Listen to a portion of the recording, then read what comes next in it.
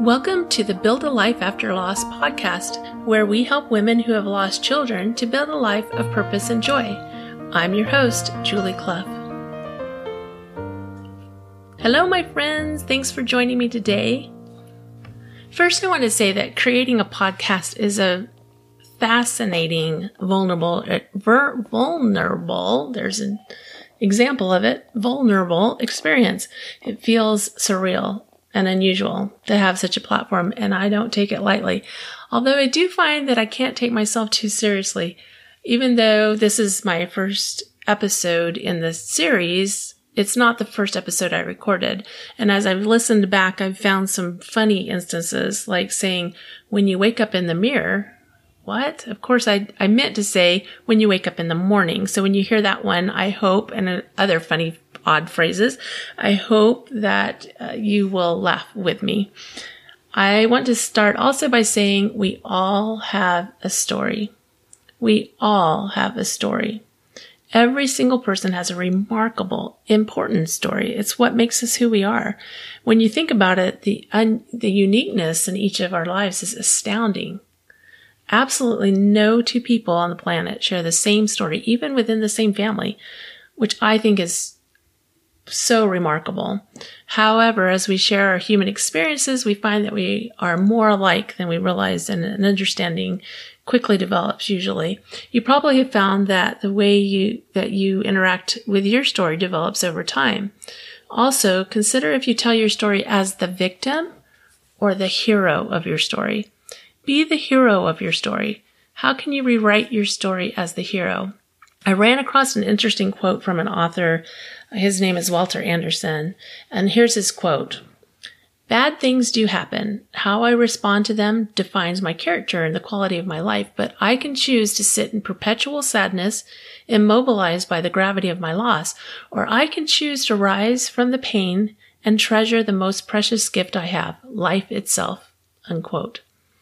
There is a time for sitting in sadness, for being immobilized by the gravity of our loss, but there also comes a time for rising from the pain and treasuring our life. I found in my own story that I sat in sadness and immobilized for about 3 years. And slowly then I was able to rebuild my life. On this first episode of the Build a Life After Loss podcast, I'll share my story, which you can also read briefly at buildalifeafterloss.com. My overarching desire is for you to feel and hear that there is always hope. A wonderful life awaits all of us. I want to hear your story too. Write a review with your story or send me a message at buildalifeafterloss.com. Here's my story. In 2007, my youngest children died. Carrie was 10 and David was 8. Just the day before they died, it was a Saturday. It was also my birthday, and it was a busy, busy day, just like every day with 6 kids tended to be, and we didn't even have time to celebrate my birthday.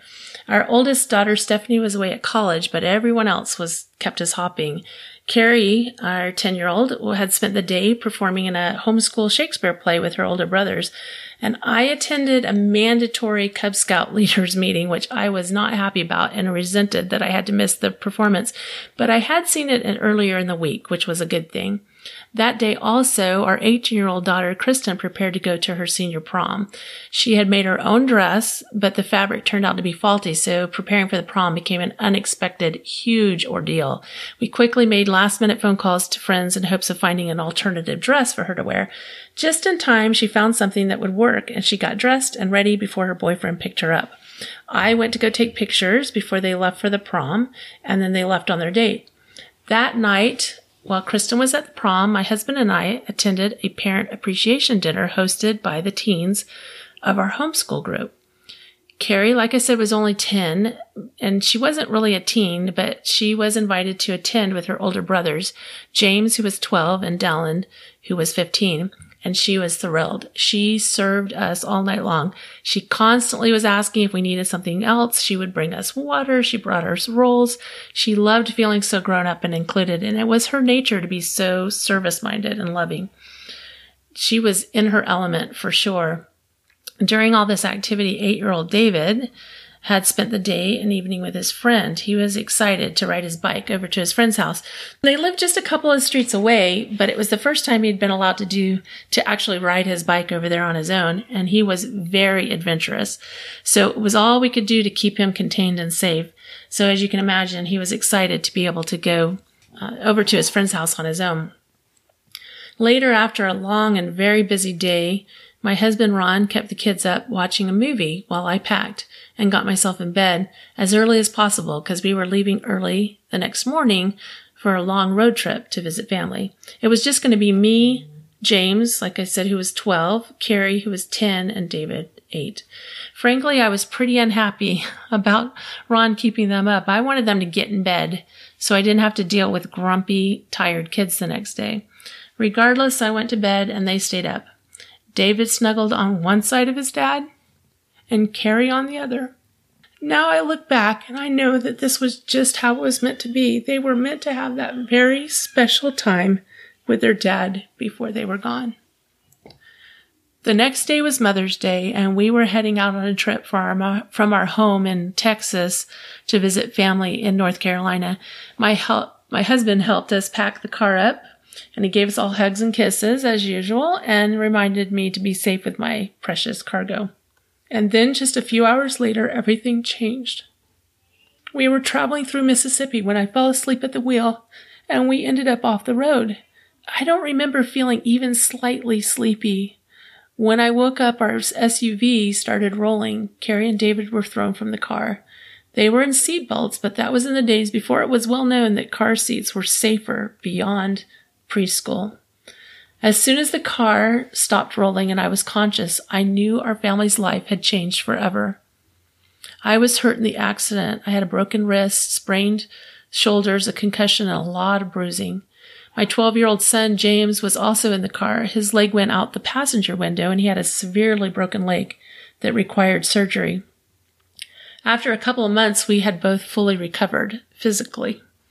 We were taken to different hospitals, James and I to one hospital and Carrie and David to another. I laid on a striker board at the hospital for hours. It was hard to determine which was worse, my physical pain or my emotional pain. At that point, I didn't know if Carrie and David were dead or alive. But I did know, and the emotional pain was definitely worse than the physical pain. A couple hours later, I was told Carrie and David were gone.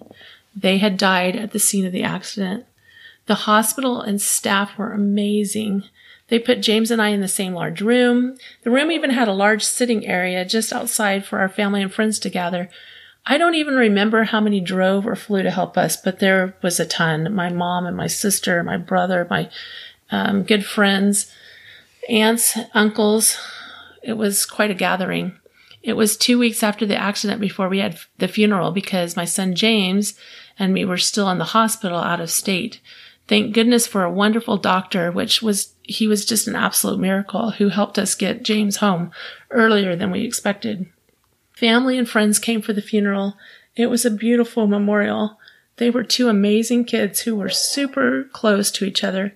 In fact, practically every picture we had of them were of them hugging each other. It's no wonder to me that they went together. Even at the time of the accident, I knew they were either both gone or both there. Always the stories of Carrie were about how loving and kind she was. She befriended everyone. Her friends still keep up with me, and they still talk about how sweet they were to her. How many little girls would be so willing to include their younger brother so often? And she did. David was definitely the rambunctious type. We have so many stories of his crazy antics. He was always getting into things to epic proportion. I need a whole episode to tell you about all those stories, but he was so loved because of his ready smile and happy disposition. He lived free and easy.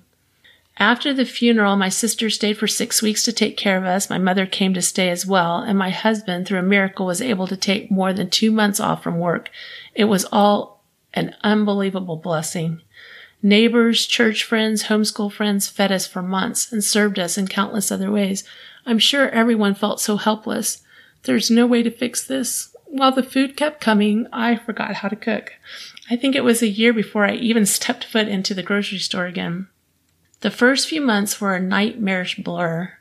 Because I was injured, I had an additional reason to stay in bed. I stayed in bed a lot. I cried a lot. I couldn't function. My mind just could not handle the level of trauma I was experiencing. I blamed myself. It was hard to sleep and hard to wake up and hard to be awake even. I lived somewhere in between sleep and awake. I worked with a therapist to work through my post-traumatic stress disorder, PTSD, caused by driving the car that rolled over and changed our lives. I fought every day to get up in the morning and try to make sense of my new reality. The first 3 years were absolute hell. On the 3rd anniversary, almost to the day, things changed. It is not too dramatic to say that through the power of God, I started to improve in significant ways. My therapist proclaimed me done. What? Where do I go from here? I'm not done. My life looks totally different, and I don't even know where to start or what to do next. Slowly, I learned to enjoy things again. I found things of interest. I actually had to change my goals and my ideas of what I wanted to do going forward. 5 years later, in 2012, I had a profound experience that set me on a search for even more answers. I knew I was being directed to help others who had experienced a profound loss like I had, but how do I do that? I wasn't sure, but I was determined to find out, and that's what brought me to develop the Build a Life After Loss program. In many ways, I can consider myself very blessed. This is going to sound strange, but because I had suffered so many losses before, a divorce, my brother's suicide, my parents' divorce, among other things, I felt more prepared to navigate the death of my precious children. It was not a pretty journey, but I made it through, and I'm now enjoying my life more than I ever have. I guess that's why I felt compelled to start this podcast. I want to share all that I've learned. I hope you will come along for the messy journey of growth through loss. Thanks for joining me today.